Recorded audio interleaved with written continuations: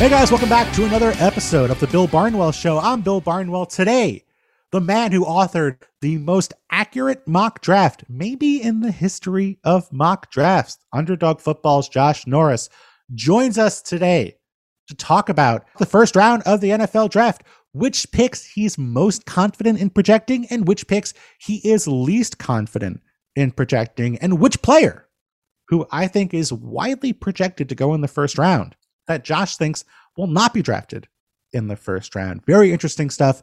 But first, before we get into today's episode, I'd like to tell you about the Mina Kimes Show featuring Lenny. Yes, Mina Kimes, I don't know if you've heard of her, very talented, very smart ESPN football analyst, and her dog, Lenny. This podcast gets you ready for the NFL draft as Mina is joined by her friends each episode to talk about the latest NFL storylines. And of course, Lenny chips in with his scouting and research finds as well. That's the Mina Kimes Show featuring her dog, Lenny. Listen wherever you get your podcast. All right, I had to have this guest on before the NFL draft because this is the maestro of mock drafts. Last year, this man put together what I believe might be the best mock draft in the history of mock drafts. So I'm sure he is absolutely ready for a repeat this year. No pressure at all on our guest, the host of Underdog Fantasy content on YouTube, Josh Norris. Josh, how are you? Bill, I'm thrilled to be here. I will say what I've realized is rather than trying to repeat with, at least the greatest mock draft each year, that's a really difficult thing to do. I'm just going to treat this like these 72 Dolphins. And if no one else accomplishes 16 of 32 picks like I did last year, then I win, right? I get to pop champagne at the end of the night and no one else is, why would I do this? But, if you just Google NFL mock draft, then you get 24.6 million results. And so, like you said, no pressure to try to top that from this year and last year. What would be, from your perspective, what would make you feel like you had a really good night this year? Great question. Thought about it a lot. So, like we said, 16 of 32 last year. I think the next closest in terms of player to team connections was 13. Okay. I wouldn't be surprised. We've had as low as 8 to 9, team and player connections be the best in that single year. I bet this year 11 wins it. And I've thought at times that, it's coming into clearer focus, that the equations are equaling the what I want the results to be. And then I wake up today, Bill, 36 hours in advance and see that like my top 10 is the same as like 5 other people's top 10s or very close to it, or 8 out of 10. So that makes me think that all of us think we know what's going to happen and then nothing is going to come close, which is exciting. I should really revert back into just enjoying the craziness and madness that is, round one of the NFL draft. Oh, it doesn't work that way. Unfortunately, that cat is now long out of the bag. Unfortunately, I mean, every year I do a mock draft that consists entirely of trades for ESPN. I think I've done 7 of them now. I have not gotten a single trade right in 7 years. So if I hit one this year, I'm gonna cancel the column, celebrate for the rest of the weekend. We have you on today, Josh. Yep. I think something that's going to be relevant to your thoughts about that top 10 and about what sort of seems locked in stone. We're going to talk today about the spots in the NFL draft with about 24 hours to go when we release this that you feel most confident in projecting and the spots you feel least confident in projecting. So if you're someone who is just a fan of the NFL draft, if you want to know where your team might be interested in, if you are a gambler and you're looking at maybe the market for some of these props with 24 hours to go, a variety of things that might interest you here. But I wanted to have you on, of course, as someone who thinks about this stuff in a very concise, thoughtful way. You could say too much, perhaps, but I'm not going to put that. Bill, I freaking dreamt about mock drafts on Sunday night. I think about really. This. Oh, it was really bad. It was really bad. What was the dream? Please. Just like trying to connect dots and like I had in my room like magnets on boards and things, and I don't have that really in my room. It was like a figment of my imagination. So I don't know. Maybe that's like telling the future. In a year from now, I do have that. I think you should, frankly. I think you again, I fully support you leaning into this. I feel like it should be like that meme of all the calculations going in front of that person. Yep. But it should be in reality in your mock draft. I feel like if you hit another big year this year, you have no choice but to lean all the way into it. Well, you know, if we can be honest here, we know Yes. like betting and DFS, people can win large sums of money, millions of dollars, right? Yes. So, you know, I've on some level, because I've been obsessed with the draft since I was a little kid.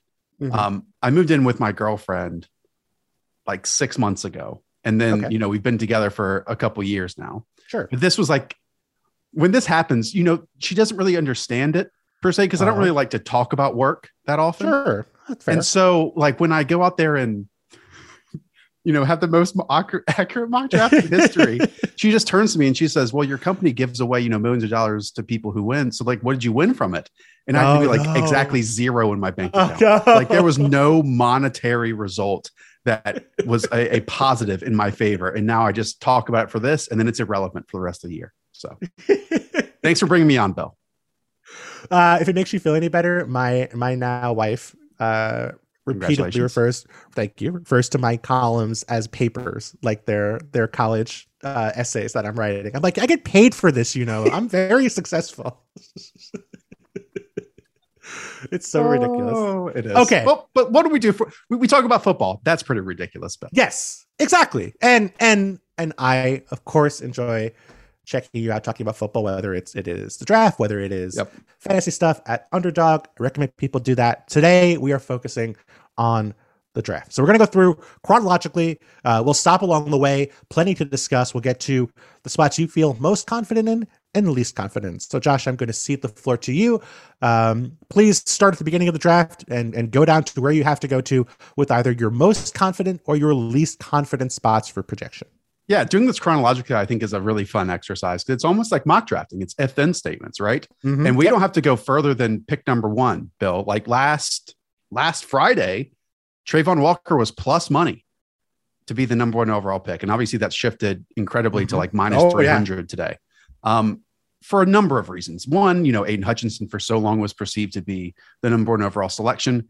Mm-hmm. It's going to be Trayvon Walker. Now, that's not to say, Bill, that these reports of that room being split three ways, not three equal ways, but three ways. I believe those. I truly do, because it's, you know, I think it's only natural for a team to have high grades on multiple players. But if we can go to critical factors, like Trent Baalke, literally, if you go and search Trent Baalke : I like long arms, you will find an article from 2014. Friend of the show, Will Brinson, brought this up to me from the 49ers website, where Trent Baalke says, quote, I like long arms. And it's in reference to Aldon Smith and how great his career was early on. And just a quote here, he has 36-inch arm length. All of the guys last year on the defensive line were 34 or more. I think it's an important trait. It's a trait that's hard to find. And so if we can just say, well, how can Trayvon Walker, who doesn't have nearly the production that Aiden Hutchinson had at Michigan, be the number one overall pick? Well, critical factor is length. And Aiden Hutchinson is 7th percentile arm length. Trayvon Walker, 95th percentile. Wow. And so if Trent Baalke has the say and is convincing the rest of the room, including the owner, that this is the right move, then to me, like, that is what this boils down to. I mean, that's totally plausible. And we've seen the market shift in that direction. And I think, you know, you brought up that idea of the, you know, of a draft room divided, and that teams might have multiple thoughts. And I think from the outside, you know, we look at these NFL organizations and we think, okay, they have this just total clarity when it comes to who to draft. But even think about last year. I mean, we know that's not true. Think about Kyle Shanahan, where our Adam Schefter reported, you know, that they were initially interested in Mac Jones, that they made that trade up, maybe thinking about Mac Jones, and they kind of changed their mind as that process went along and ended up drafting Trey Lance. Now, we'll see what happens if that was the right pick or the wrong pick. But this stuff happens more than people think, I think, from the outside. You know, it's not as if there are situations where a team just falls in love with a guy at the beginning of February and just, you know, he's their guy the entire way and they take him. That does happen, but there is uncertainty. There is back and forth. And I think that that could certainly be the case here with the Jaguars. There may have been points over the past 2 months where they said, we're going to take Hutchinson and then change their mind. Right. And Trayvon Walker could be the favorite now. So let me ask you, though, in terms of, you said the odds have shifted. Now Trayvon Walker is the huge favorite here. And it certainly seems like he's going to be the pick. Is there a point at which the odds could drop or you would feel like you would take a shot on Hutchinson? No. I think we're really at the point where one is more locked into place than number two is. I was going to include number two here, but I think there's a little bit of smoke to them believing Kayvon Thibodeaux might have been the selection for so long, and then Aiden Hutchinson not factoring in so much until this point. There's some other points, though, at number one. If you want to throw some spice in here, Bill, why Trayvon Walker might be the pick. We know Aiden Hutchinson comes out of Michigan. Jim Harbaugh, Trent Baalke, not a great relationship. I understand if you want to diminish this and disagree with it, but along with their 8-year grudge that they might hold against each other, the Michigan Wolverines also hired away, front office executive Tom Gamble. They also hired away Denard Robinson from the Jaguars to the Michigan Wolverines this offseason. So this little thing doesn't go away.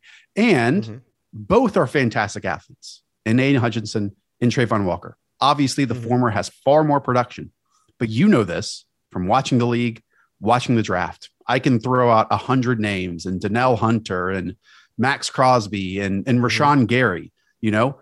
If you have to, for me, decide between athleticism and production in a one-on-one matchup on an NFL field for pass rushers, I am taking athleticism over that production every single day. Now, it's great when they have both, and arguably Aiden Hutchinson has that, but you add on the critical factor of length. And again, that is what, since, last week has been driving me to Trayvon Walker being the number one pick. Yeah. I mean, I certainly think that even if you think that a guy should have just crazy production, Trent Baalke doesn't have to think that way. Like NFL teams don't always have to think the same way we do. So I certainly think that Trayvon Walker is the pick here. I don't disagree in the slightest. I think there's a price where I'd be interested, but it's not close yet. I think it'd have to be significantly further than where Aiden Hutchinson is now. So, okay, let's move on. Plus 250 right now for Aiden Hutchinson to be the number one pick. That's not good enough for me. No, I think it has to drop to 700. I think I'd probably take it there. This podcast is proud to be supported by Jets Pizza, the number one pick in Detroit-style pizza. Why? It's simple. Jets is better. With the thickest, crispiest, cheesiest Detroit-style pizza in the country, there is no competition. And right now, get $5 off any 8-corner pizza with code 8SAVE. That's the number 8, SAVE. Go to jetspizza.com to learn more and find a Jets Pizza location near you. Again, try Jet's signature 8-corner pizza and get $5 off with code 8SAVE. That's number 8, SAVE. Jets Pizza. Better because it has to be. Okay. So let's get your next. So that was a pick you feel very confident. Very confident. And we'll stick with the very confident Bill. Let's go. Please. Let's go to number 4 to the New York Jets. Okay. And it's always fun. I consume way too much, as people out there, the listeners can tell. I'm an absolute sicko, and so are you, Bill. You're sicko with this stuff, so that's why we get along. When the national perspective and then the local perspective are so different, with positions that are targets, and nationally for the Jets, a lot of it is cornerback. Okay, because I think people look at the depth chart and say, man, they don't have corners. They just signed DJ Reed. He's their number one corner. They have 3 other second-year players. To me, that's by design. If you look at Robert Saleh's defenses in San Francisco, it was all about pass rushers, and then they just get by at the cornerback position. Okay. Joe Douglas, during his time with the Eagles, they would kind of just get by at cornerback and load up on pass rushers. So here at number 4 at the Jets, a lot of people have either Sauce Gardner, Derek Stingley, someone like that. I am going Ike Ekwonu, the offensive lineman out of NC State. And people might ask, well, why? Mekhi Becton is there. That is a huge cloud, elephant in the room that just right now seems very unreliable to be what they want him to be, despite a great rookie season. And again, if we look at Joe Douglas, the best teams that they had with the Philadelphia Eagles were when the offensive line was absolutely dominant. Ike can come in be the left tackle, the best tackle on the team. George Fant stepped in quite well last year, but he's, I think, 29, contract year, great story, can play on the right side. But to me, this is where you solidify continuing to build around Zach Wilson and take the number one offensive lineman on your board. Mm-hmm. I mean, can totally see it. I mean, there were rumors that Mekhi Becton might get traded during last season. Now, I didn't think that was, I thought there was smoke. There's enough smoke that I think it was at the very least a message to Mekhi Becton. Like, we don't think you're doing what you need to do to get back in shape or get back, get back on the field quickly enough. But he was also, if I'm not, no, sorry. Yeah. I mean, Robert Saleh was not there when Mekhi Becton was drafted. That was when Adam Gase was the head coach. Now, Joe Douglas was there at that point. But, right. I think I think the point you made about Joe Douglas in Philadelphia makes so much sense. And that this is a team that I think they were very aggressive for decades, really, under Andy Reid about offensive linemen and defensive linemen. And that offensive line, the Carson Wentz era offensive line that was really good, had significant investments at tackle with Jason Peters, Clayton Johnson. They were invested on the interior, and they had depth. They were not just relying on their 5 starters to stay healthy. So I think that drafting Ekwonu would not be out of the realm of possibility in the slightest, either as a replacement for Fant after he is a free agent, which would be in 2023, or as a replacement for Mekhi Becton. I think that at that point, yes, it makes total sense to want to rely on Mekhi Becton. I think it's great, but he's a sunk cost at this point. I think if you think he's going to be a great player, then great. You have 2 great left tackles. Not many NFL teams can say that if Ekwonu does pan out, but I do think he is absolutely in play with the 4th overall pick. Now, Bill, and this is what makes this year's draft so difficult, I think, is that a lot of these teams have 2 first-round picks, Yeah. And the Jets are one of those. And I always say this, but like taking the NFL Combine, for example, teams just go up there and lie to you in those press conferences over and over and over again. They only have to be honest with us through their wallets with free agency and through draft picks, right? So if we kind of follow the paper trail of what the Jets have been doing over the last few months, they chased Chandler Jones as an edge rusher, and they chased like every single available wide receiver. They chased Calvin Ridley. They had a deal accepted for Tyreek Hill. They chased Amari Cooper. They're chasing Deebo Samuel at this moment. So yes, I understand offensive line at 4 might seem weird in that case, but again, we have another pick there at 10. Maybe that's Jermaine Johnson. Maybe that's one of those wide receivers and fulfills. Plus, they have 2 other second-round picks as of right now, unless they get a trade done for Deebo that fulfills those needs that they've been chasing as well. Mm-hmm. If Ekwonu gets drafted by the Texans at 3, which with not another possibility, I don't think it's likely, but if that happened, what do you think the Jets would do it for? Yeah, I'm in on Derek Stingley at number 3. Okay. I think Evan Neal would be a possibility, but the name that keeps getting brought up here is Jermaine Johnson, the edge rusher out of FSU. And that's even ahead of Kayvon Thibodeau for the Jets. And I'm not saying Joe Douglas is tenured, but we have been able to pick up a few things about his process and the types of players that he likes. And I love doing this, and I'll get into this a little bit more with some of these other selections. But he loves Senior Bowl players, guys who go down there and tear it up in Mobile, Alabama. And he loves captains.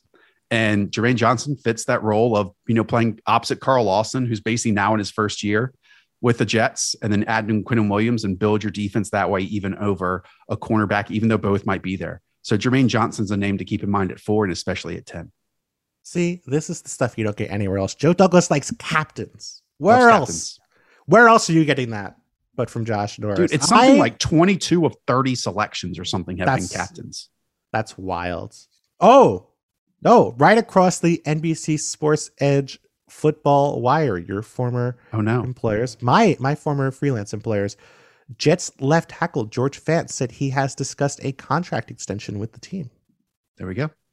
So I'm still cool with him playing at right tackle and having Icky play left. And look, if Mekhi Becton checks back in and is that left spot, guess who also has guard experience? Icky Ekwonu. Yeah, so that's true. That's true. I just wanted to see if that would throw you off, but nothing throws me off, Bill. I tested your confidence, and you came back You came back at full swing, so I appreciate that. Let's move on. What's your next confident or unconfident selection here? Yeah, so we start with too good. Let's go too bad. Okay. And speaking of bad, we have to bring up the Atlanta Falcons. I mean, this roster. Wait, sorry. Go ahead. I have one more question for you. So you think Derek Stingley is going to get drafted ahead of Ahmad Gardner? I do. Interesting. There's some LSU connections that no one's talking about that I won't also talk about here between, Derek Stingley and the Houston Texans organization. Lovie Smith in his opening press conference, the only comment he basically made is our cornerback play has to be better. And Derek Stingley, if you go back and watch that first year, it's unbelievable stuff. Do I also think those LSU connections will allow them to get some practice tape against, the Justin Jeffersons, Jamar Chases, Terrace Marshalls of the world? 100%.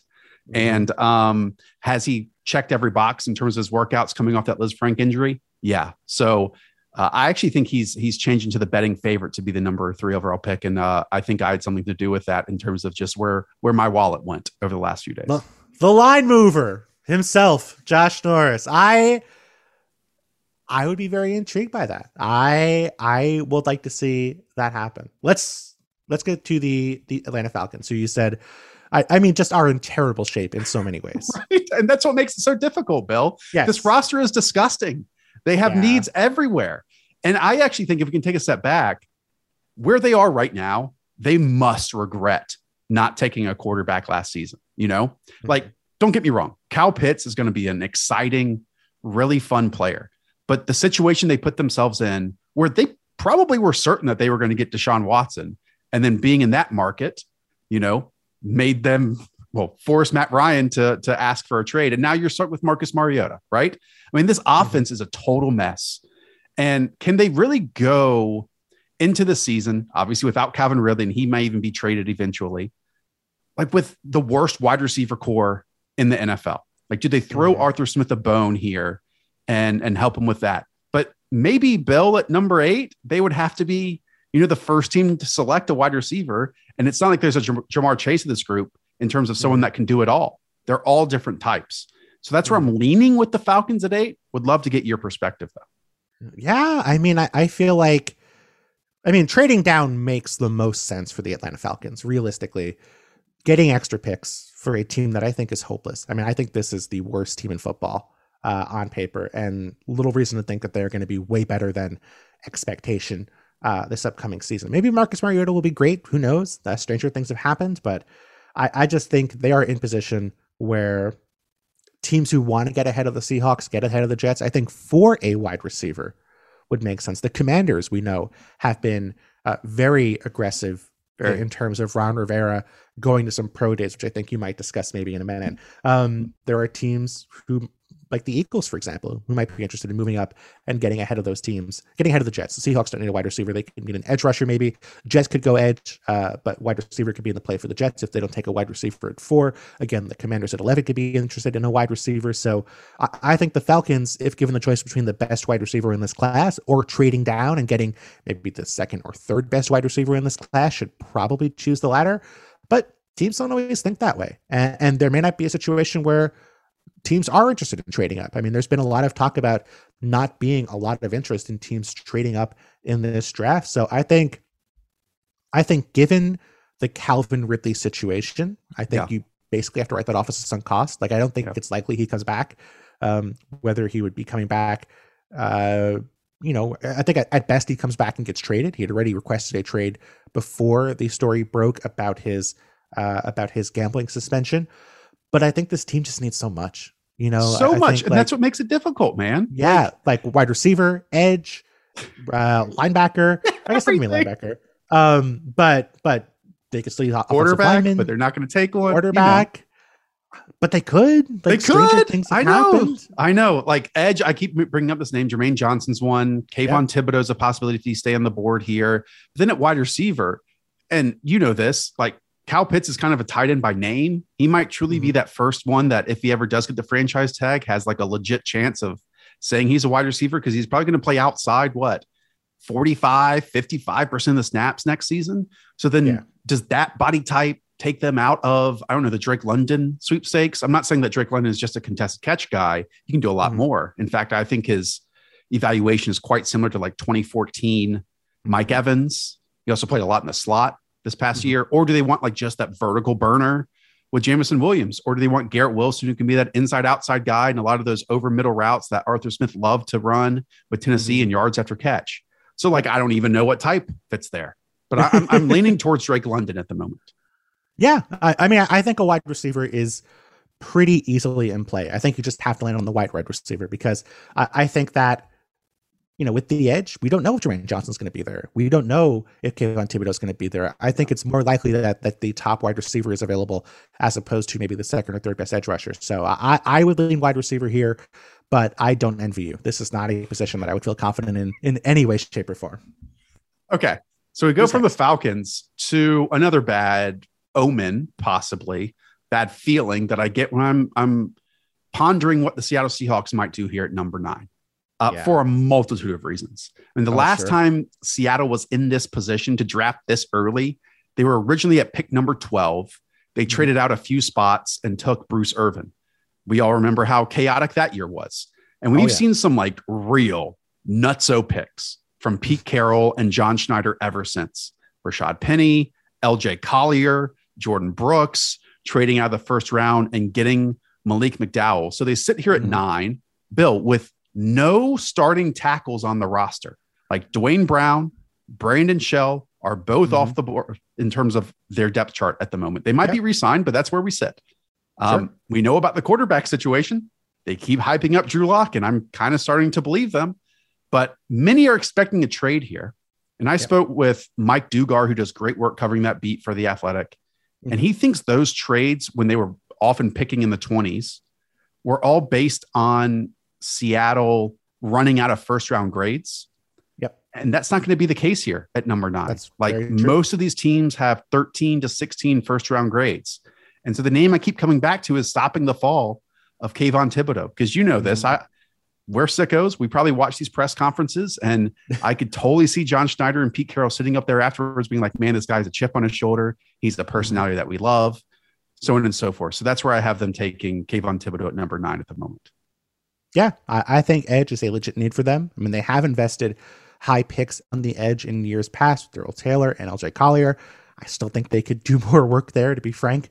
I that Pete Carroll, at the end of the day, like, we know what this dude wants to do. He wants to play great defense and he wants to run the ball. And I think that their decision will be to fix one of those two things. Their defense was a disaster last season. It was a total mess. And they are not typically a team that spends a lot of draft capital at corner. Now, maybe if they think Sauce Gardner is just the dude of dudes and they have to take him, I don't think they would be opposed to it totally. But I think it's more likely if they address the defense, they'll address it up front. And I think the strength of that spot in the draft, if Thibodeaux falls, would be for Thibodeaux. Now, I think it depends on what happens with sort of the top of the offensive lineman class in this draft. Because it seems like to me, and please correct me if I'm wrong, there's 3 guys in sort of a tier at the top in Ekwonu, Evan Neal, and Charles Cross. What are the chances you think all 3 of those guys could be gone by the time the Seahawks drafted 9? Yeah, very high. I would expect all of the Jets, the Giants, and Carolina to invest in those. But that's just even how I have it. And then there's even national possibility from, you know, analysts that say the Houston Texans would be interested at number 3. So there's just too much. And then that leads us to the equation, the possibility of if they have just such a dire need and they don't care about your damn board, you know, they've said that over and over and over again by their actions, is like Trevor Penning out of the question at number 9, you know, like that would be a very Seattle thing around, I don't know, 9:30 on Thursday night, where we turn to each other and say, oh, of course they made that pick. Yeah, I don't think you can rule anything out for Seattle, which makes this so tough because they're not in the same position as the Falcons where they just need so much. But I think the way they view football is maybe more different. It's so significantly different from how so many other people view football, right or wrong, correct or incorrect. Like, I mean, they think they got to steal with the Russell Wilson trade. And I don't think if you ask most people around the NFL, they would feel the same way. So I think that's why it's so tough to really gauge what they might do. Okay. Who do you We got mentioned next? Washington Commanders at 11. Yep. This is back in the good. Okay. Okay. You mentioned the pro day circuit. Long time I have tracked the movement, let's put it that way, of Ron Rivera and Marty Herney, just that combination. Ron Rivera never goes to pro days. Never. Mhm. In fact, I think during his time in Carolina, he literally went to 3. It was Cam Newton, it was Patrick Peterson, and it was Christian McCaffrey. Wow. I might be missing one, but that's it. Okay. He was a bit more active this year. He was very, very interested in those Ohio State wide receivers. And it makes sense. Garrett Wilson, Chris Olave, they're great selections. Yep. But Bill, the name that I've replaced him with here at number 11 is Kyle Hamilton, the safety out of Really? Notre Dame to Washington. Wow. I was not expecting this. Yeah, the team is obsessed. This is what I've heard through the grapevine. Obsessed Okay. with filling that Buffalo nickel position. That's what they call the third safety. It's what they asked Landon Collins to do about halfway through last year, even though he didn't want to do it. Yeah. And they have no one to fill that. No one. Mhm. And it's, that hybrid linebacker safety, as we know, it's not big nickel per se, because Mhm. 3 safeties are being utilized in a bunch of different ways across the league. And Kyle Hamilton here to 11 to the Commanders is something that I have a really good feeling about. And if it was going to be a wide receiver build, that name I mentioned before, Drake London really might be a Scott Turner type. Mm-hmm. Now, Kyle Hamilton, currently at the Caesars Sportsbook, which is the official sportsbook of ESPN, I believe. I don't know if I got the actual title, but we're partners with them, I suppose. You just made him. Kyle Hamilton's apparently, I just did a big deal for ESPN if that's not the case. So hopefully I'm correct. Kyle Hamilton, his prop is at 11.5. So he's right at that spot for Washington there at 11. So I think I was committed in my head to them taking a wide receiver. Yeah, me too. But I could absolutely see why you'd make this case. I do think that's an important position for them. I think the defense was extremely disappointing for Washington last year. And I think I wouldn't be shocked in the slightest if that's how they think they're going to fix things. We know they've invested so much up front. They added William Jackson, expensive corner last year. They cut Collins. I think they like Cam Curl. I mean, Cam Curl's going to play for them. I think they re-signed Bobby McCain, who did a solid job for them, but they still need to add somebody there for sure. So I think absolutely Kyle Hamilton, if he does fall to this point, would be in play. Do you think it's more likely Kyle Hamilton is drafted before this point, or he would slip past Washington? Yeah, I don't see a spot for him in the top 10 otherwise, unless it's Atlanta at 8 with a Dean Peace defense. But I think this spot makes the most sense. But then again, it gets spicy if Drake London is there for me. Right. I think that's the tough part as well.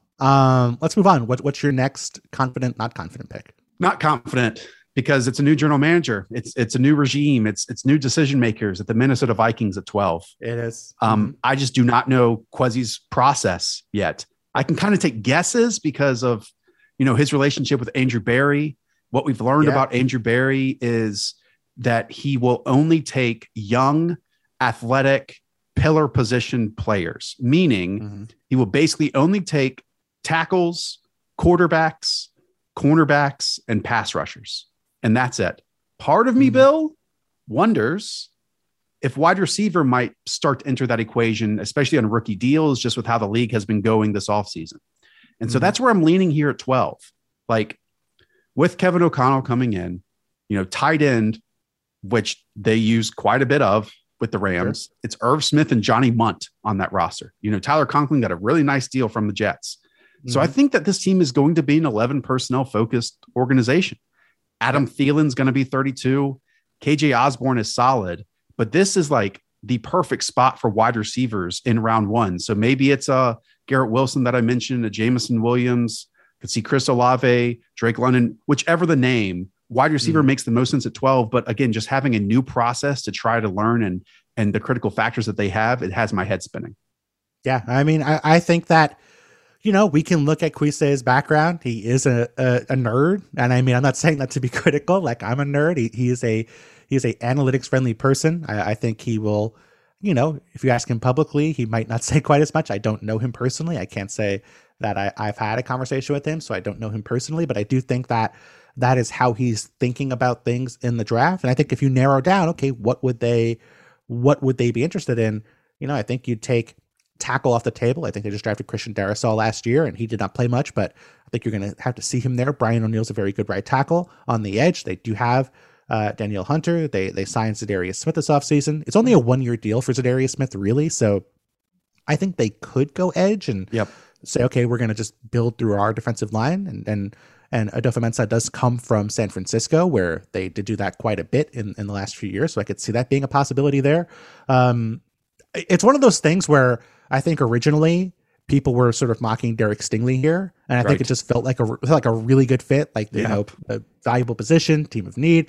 And then Derek Stingley got out of their range. Now they can't take him anymore. I think, to be honest, the most likely scenario would be, I think they would probably prefer a trade if they could, which makes it more difficult because then who's going to be on the board for them later in the first round. But I think wide receiver is certainly in play. Adam Thielen, like you said, in his 30s, coming off of a high ankle sprain where he tried to come back and wasn't able to, had surgery. And we know, I mean, that can be a career impacting injury for veteran wide receivers. Next year, Adam Thielen, they would save $6.5 million if they did move on from Adam Thielen. If they cut him as a pre-June first release, as a post-June first release, it'd be an even more significant savings. So I don't think you can rule out that they're thinking, okay, we'll draft a wide receiver this year. He'll be our number 3, and then he'll be our number 2 next year after we move on from Adam Thielen. So I think that's absolutely in play. I would lean edge just because I do think the Zadarius Smith deal is it really isn't a significant commitment. It was phony money. Phony it was money. A lot of phony money from a guy who, I mean, the Ravens signed and then didn't, and he failed his physical, which I think should tell you. And then the fact that he only got 1 year, and I think it's $6.5 million basically from the Vikings, I think should tell you teams are seriously concerned about his long-term, his long-term viability. So I think edge could be in play here for sure. Zadarius Smith also, by the way, a guy who is probably best rushing the interior, rushing against guards, had a lot of success doing that in the past. So I would lean edge, but I think wide receiver is absolutely in play to an extent that maybe it wouldn't look like if you look at their depth chart. Yeah. Okay. We just have to go one pick down to another team that we have really no clue what's going on in that building for a number of reasons. And the Houston Texans at 13. I told you I feel pretty good about number 3. Yep. I have zero clue of what could happen at number 13 because it's very similar to the Atlanta Falcons. This roster sucks. And Bill, they're not going to take a quarterback. When Lovie Smith took over, he handed the offense over to Pep Hamilton. Pep Hamilton is a huge Davis Mills fan, and they're going to try to build what they can around him and see what he has for the 2022 season. So just like you said, for the Vikings, I could see it with the Texans that this might be a nice trade out partner for a team moving up for the quarterback. But from a national perspective, a lot of people assume offensive line at 3. Yeah. And I would just throw this in there. Larry Tunsil, who knows what the future is, but he is under contract for 2 years. People forget about Titus Howard, who abysmal guard, pretty good offensive tackle, decent, and is a former first-round pick. I think that they're going to move forward with those 2 guys at tackle and then maybe try to find an interior guy along the way. But really, every need is available here at number 13, and this might be another spot for wide receiver as well.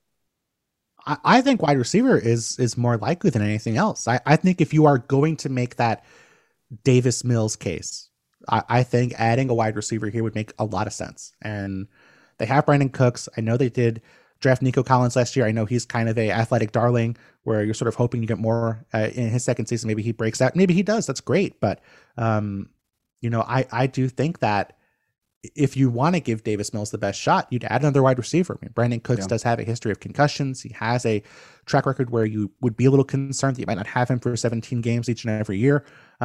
So I don't think that's out of the question whatsoever for the Texans there in the first round. And I will say, if Larry Tunsil was entering the final year of his deal and he'd requested a trade or something, I think it'd be different. But I the Patriots have not always been a team that invested heavily at right tackle. Left tackle, yes, they have definitely invested heavily at left tackle, but right tackle, not quite as much. So maybe if Laramie Tunsil is moving on after the year, maybe it'd be different. But they just restructured Laramie Tunsil's deal to create cap space, which is not something you do for a guy you're expecting to trade either this offseason, which I think is not happening whatsoever, or next offseason. So I would lean, if I'm going offense, I would lean receiver here. And if I'm not going offense, I think I would look towards, it sort of depends what they do at 3, right? I think if you're taking Stingley at 3, you're probably going towards the edge or towards the defensive line, maybe. And I think maybe this could be a spot for Jordan Davis if he's still on the board here.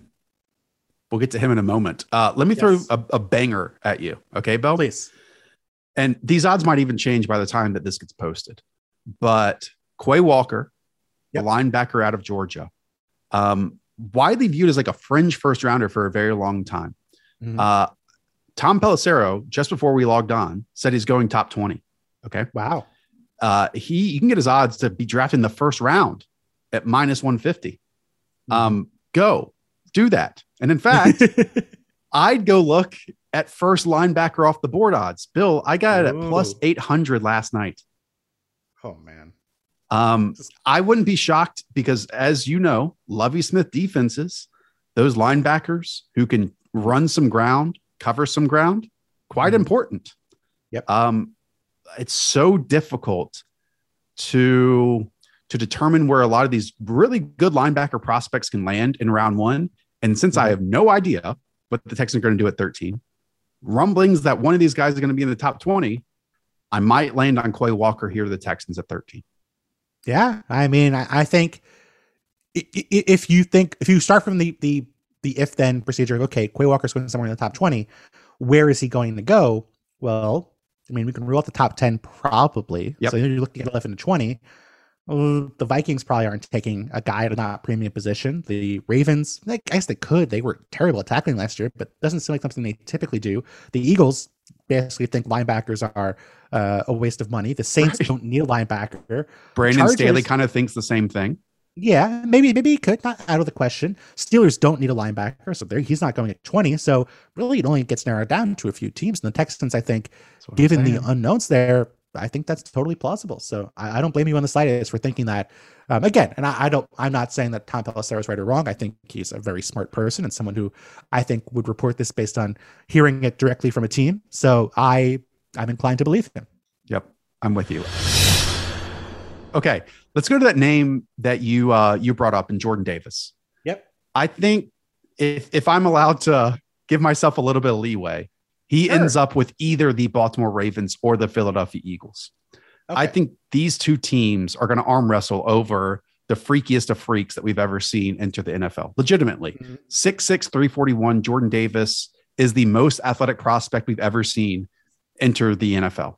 And these tenured GMs, again, Eric DeCosta, Howie Roseman, who build through the trenches, through the spine, through all that type of stuff over and over and over again.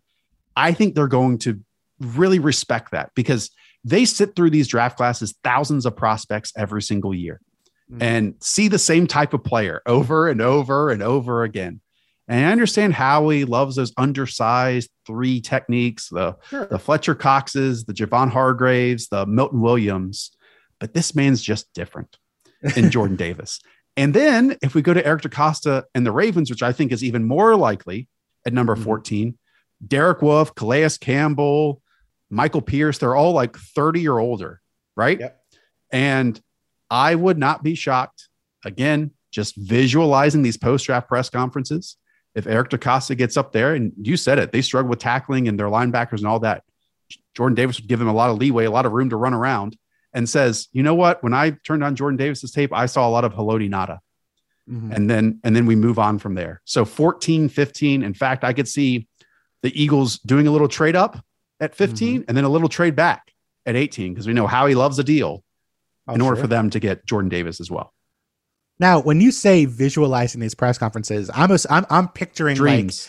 I'm picturing dreams. I'm picturing like a seance, maybe. I don't know. I'm just picturing like a very involved process for you, imagining these press conferences. Is that I fair? got to be honest with you, Bill. Again, I've already called myself a sicko. So what's the harm in saying it again? No need. I go back afterwards and watch every single post-draft press conference.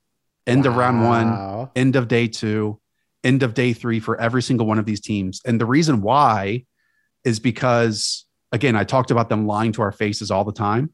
Sure. You feel the relief steaming off of them. You know, it's been months of keeping these secrets, and then they all feel like they nailed the draft, right? Of course. And so they are brutally honest, more honest than they ever are at any other point in the off season. So you get to hear about the process of them getting the pick, the plan that they have for these players as well, where they might slot in the depth chart. I have 100 stories I can tell you of little things that I picked up, like Rex Ryan with Doug Whaley.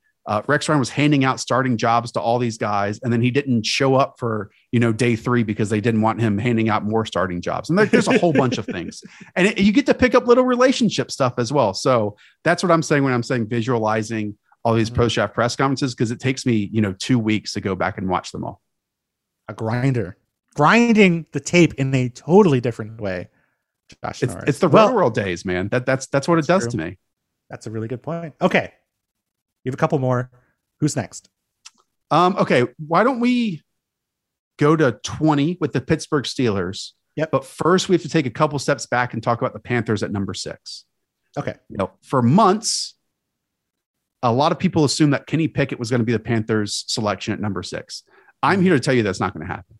Okay. I agree with you 100%. Yeah. I would be stunned. I would be shocked. And I think a lot of people made the easy assumption of like the Matt Rule Kenny Pickett photo when he was at Temple, that, the team owner and David Tepper got his undergrad degree from Pittsburgh. Well, Bill, if you watched, Kenny Pickett in his first 4 years, he was throwing 14 touchdowns and 9 interceptions a season. That wouldn't make me want to take it at number 6. Let's put it that way. Fair. But again, if we can follow the paper trail, they're the only team that can take on either a Baker Mayfield and Jimmy G contract. And maybe those contracts change a little bit, but they work to get there, Yep. And so it's so clear to me that as long as one of those top 3 tackles is available at number 6, they will take them. And if not, no second, no third round pick for general manager and Scott Fitterer. They're trying to bounce out of there. And maybe if they bounce down, they'll be more open to taking a quarterback. But if they do take a quarterback, I don't think it's a zero traits quarterback in Kenny Pickett. It'll be more along the lines of Malik Willis. I agree. So that brings us to the Steelers. So if the Panthers are not taking a quarterback at 6, who's left on the board for the Steelers at 20? And are they taking a quarterback? Yes, I think they are. And again, the Mitchell Trubisky contract is very much of the, if we can bring them up, the Andy Dalton, Mike Glennons of the world of like, you're getting replaced. That was one of those great ones where there was a week of rumors about how Mitch was getting a lot of money, and then the contract was signed, and there was no report on the deal for like 2 weeks. And it's like, okay, well, we know why this is happening. So I think if all of these teams stay where they are, which according to your column is impossible, but if that happens, then I think the Steelers are the first team that takes a quarterback, and that's at number 20. And that also leads me to the point of I love the under on 2.5 quarterbacks in round 1, but we can talk about that if you want to. Okay. Malik, the Steelers have been really bad at hiding their intentions over the last few years. Last year, Najee Harris, everyone, even though that was pick, 24, everyone had it locked in there for weeks. Mm-hmm. Everyone. People even had them trading up in the top 10 for Devin Bush. I don't think they'll have to go in the top 10 to get Malik Willis. I would side with that to be their quarterback because, again, Matt Canada loves, the motions, the movements. Willis is a fascinating prospect in that he loves to throw outside the numbers and downfield. It's almost like the anti-Lamar Jackson who is, cerebral over the middle of the field on inside breaking routes. That's a blind spot. He doesn't even look there, Malik Willis. So I think he has a long way to go. But if I had to make like a quarterback to team connection, it would be Willis to the Steelers there at 20. Yeah. I mean, even if they do trade up, I don't think they're trading up significantly far to get there. Like, I don't think they go higher than 12 because I don't think there's really much of a threat of anyone taking a quarterback before that point. And I think The Vikings, like we said, probably interested in trading down. The Texans may be interested in trading down. I don't think the Ravens would make that. Maybe they would. I don't think maybe they wouldn't care. Maybe they just say the hell with it. Let's just trade and let's get the extra picks if we don't want to take a guy at 14. But I think wherever it is, whether it's 12, 13, 14, 20, I think the Steelers will draft a quarterback. How confident are you in Willis versus Pickett? Oh, I mean, I don't know if Kenny Pickett is a first round quarterback, man. Wow. And maybe that'll look so dumb in a couple days. But I mean, it feels like it's either looking really smart or really dumb, and there's no middle ground. If I were to put odds on the second quarterback selected, or like the two in round one, it's Malik Willis and Desmond Ridder. That's where I'm at. And that's changed a lot. But I really think the league is just about traits at the position now. And with Kenny Pickett, while he is athletic, like probably more athletic than people give him credit for, he needs to be, at least to me, like a precision passer in the pocket. And he wasn't that at Pittsburgh, No. And he didn't just sit there and go 1 to 2 to 3 and then use his athleticism. If one wasn't there, boom, he's taking off. And then you add on he's like 23 and a half, 24, and didn't break out until that final season. The whole combination of it, like if it's not Carolina, then who wants that? So maybe I'm being harsh, but that's just how I view it. Yeah, I mean, he's third favorite right now at plus 500 to go with the 6th overall pick. That's so great. And I think the argument you're laying out is correct. I think he will go in the first round, but I think it will be at the very end. I could see a team trading up into the very bottom of the first round to get him and saying, because I think teams do talk themselves into that. Oh, hey, look, we got, this guy was a top 10 grade and we got him at 32. This is great. Sort of like Brady Quinn all those years ago, where the Browns were going to take him at 3 and then they took Joe Thomas. And I think it was Joe Thomas, and then traded back into the first round to get Brady Quinn. Granted, that maybe not the best example, but you get what I'm saying. How many quarterbacks do you think go in round 1? I would say 2. Yeah. And again, the line was 3.5 and it's dropped all the way to 2.5. But I'm really in the camp of 2.5. And Bill, Chris Burke, who does a great job covering the lines, made this statement. I'd love to get your perspective because you have, I think, great thoughts on just contracts in general. Is the 5th-year option for quarterbacks like enough to say, oh yeah, we want to trade up to get them in round 1? Like that keeps being thrown around. Well, you get the 5th-year option if you trade up and take them. But like if these quarterbacks show something, then they don't get to that 5th year, correct? Right. It helps a little bit in terms of you have more runway to work with. Like if you're going to give your quarterback an extension after 3 years, it helps to have that 5th-year option because you can spread the contract a little further. And you have a little bit more team control in terms of cost. So you can, I guess, theoretically bring them down a little bit in terms of cost. But I can't say that the guys who have been taken in the first round have been any cheaper than you would have expected. With the 5th-year option. So I don't think it matters all that much. Because that 5th year is expensive. It is, but it's still not as expensive as it would be on a multi-year deal. I think like for how much is Sam Darnold's this year? Is it 18? Yeah, let's not talk about Sam. Okay, we'll move on. Okay, who else do we have left? We have 1, 2 more? No, I think we just have one left. Okay, what's the last one? Let's go to the Tennessee Titans there at 26. Okay. They have been sniffing around quarterbacks a lot. Mm-hmm. And why wouldn't you after, the performance that Ryan Tannehill put out there against the Cincinnati Bengals to end the season? But this is a weird team in that they have invested a lot in offensive line recently, but really have nothing to show for it. And just lost Roger Saffold, cut him, and he helped solidify that group.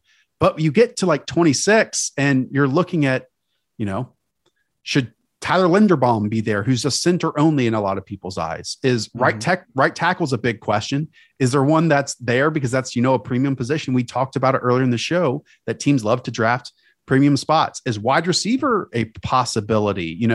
Even after adding Robert Woods coming off an injury, would they be into, I don't know, the Jahan Dotson, Treylon Burkses of the world? But I don't think they go in quarterback. Maybe you can talk me out of that because, again, they low key have a lot of needs, even though I think Mike Vrabel, from what he's done when listed as an underdog each and every week, is like one of the best coaches in the league and maybe one of the more underappreciated ones week in, week out. He's great. I mean, I think he gets more out of that team than it looks like they're going to get on paper each and every year. That is a interesting question. To get to the quarterback thing, I think football Twitter is thirstier about moving on from Ryan Tannehill than Tennessee is. I like that. Is the hunch I get. Like, I think if they have a guy they love, yeah, I think they take a quarterback if he's there. But I don't think they're like thinking, okay, he wasn't good last year, we have to move on from him. Like, I think they're in a position where he doesn't have to be a big focal point of that offense. I think they want him to be just the guy who hits shots off play action. Yep. I think they want to surround him with pieces, and he's going to be sort of the point guard there. And I think we've seen that work. And I think that just because it wasn't all that great at times last year, I don't think they are expressly set to move on from him. And again, if they have a guy they love and they've been hiding it for 3 months, that's different. But I think in terms of just let's get a quarterback just because we want to move on from Ryan Tannehill, I don't think that is likely. I think I would lean towards interior offensive line. I don't know if Lindenbaum would be the pick. I wonder about the guards. I mean, do you think Kenyon Green and Zion Johnson are still on the board here? I do not. No, I look at Arizona at 23. I look at Dallas at 24 as two spots where Zion Johnson and Kenyon Green can go. So lucky, maybe even New England, even though I kind of think how the Patriots, at least in the past, obviously Dante Scarnecchia was an incredible offensive line coach and had so much say in who they selected, but they would never take, those interior guys early. They'd love to develop and work with them and, not spend high draft capital. Maybe they do that now that Scarnecchia is not there, but yeah, 23 and 24 to Arizona and Dallas makes a lot of sense for those two interior line that you mentioned. Yeah. I think they will go for either one of the interior linemen. I think they could go for maybe defensive line help. I know that, of course, Jeffrey Simmons is an absolute monster. They did resign Harold Landry and Bud Dupree. I'm thinking maybe they go for a defensive tackle or maybe a five technique defensive end to back up Simmons and Nico Autry. I don't think they would go secondary. Yeah. I mean, they could maybe go strong because they took Caleb Farley last year and he missed a whole bulk of the season after, being a first round pick. Like I said, this is a tough team. That's why I threw it out there. I know it's not an interesting one. It's not as interesting as, like the two Packers first rounders, the two Chiefs first rounders, but when just trying to plug names onto teams, 26 to Tennessee, no freaking clue, Bill. Well, I mean, you're the expert here. I feel like you're gonna hit one or two of these I have absolutely no idea picks, which is why you're built different than everyone else. Can I throw that one out there? I'll throw a couple out there. Okay. Maybe some people can get some long shots here. Please. Let me find some good. Okay, Logan Hall, the Houston defensive lineman, 22 to the Packers. Calling my shot there. Okay. Sure. Tyler Smith, I think you can get his first round odds, Bill, at like minus 110, something like that. He's the offensive tackle out of Tulsa. Yeah, minus 110. He's, I think, locked in to round one. Wow. Kaiir Elam, the corner out of Florida. Buffalo and Brandon Beane love young, athletic, toolsy prospects at a variety of positions. And, they lost Levi Wallace in free agency, who, after being an undrafted free agent, locked down that cornerback position for years. And they really don't have anyone opposite Trey White. So I really like Kaiir Elam there at 25 as well. Those are like three, again, from, I don't know, where did we start there? 25 on, 22 on, that I really like. Okay. One more question and we will finish up here.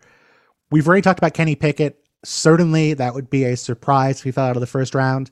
I think you've made a very reasonable case for that to happen. Is there anyone else where you see him going quite frequently in the first round who you think will fall out of the first round? Oh, yeah. I mean, I mentioned Quay Walker and Devin Lloyd is the other one with that. And interesting. I'm not going to give you an evaluation here of Devin Lloyd, but again, it's just really tough to place these linebackers. And you add on that he's like 23 and a half. I see the Bernard Raymond guy, the tackle out of Central Michigan as well. He's already 24 and a half.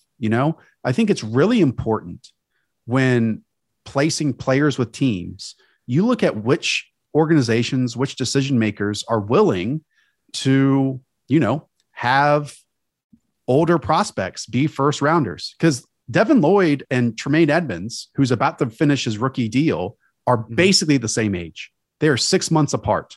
Wow. Age is a big factor when it comes to these decision makers and spending first round draft capital on them.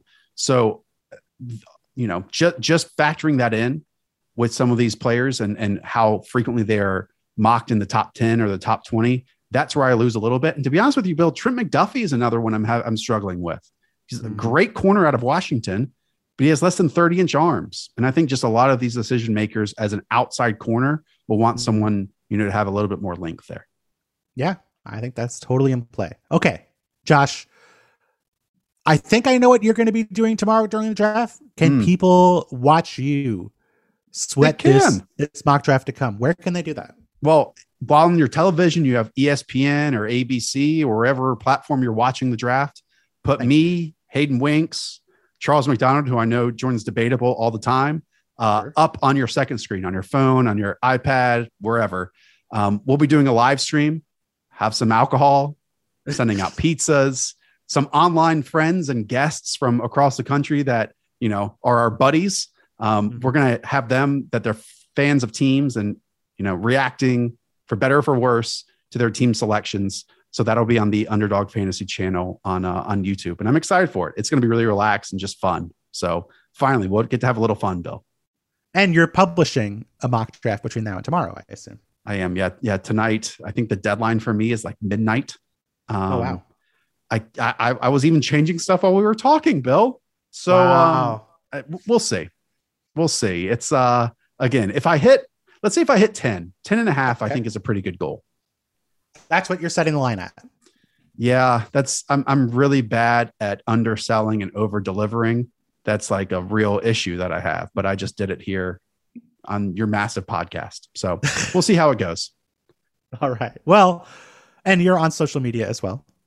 I am just at Josh Norris. And Bill, this is always a great time. I'm excited for hot Best Ball Summer.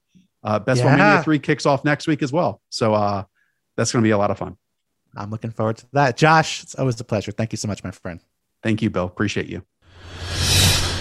All right. Thanks so much to Josh Norris of Underdog. I mean, the last year's mock draft was incredible. Go back and read it. It is legit. I assume this year will be very exciting. Hope you guys are excited about the draft tomorrow. We'll be back next week, I think, talking about maybe wrapping up some things from the draft. Hope it's interesting. Hope you guys get who you're hoping for. I know it can't always work for every single team, but hope that manages to work out for you. Back with more audio next week. Thanks so much for listening.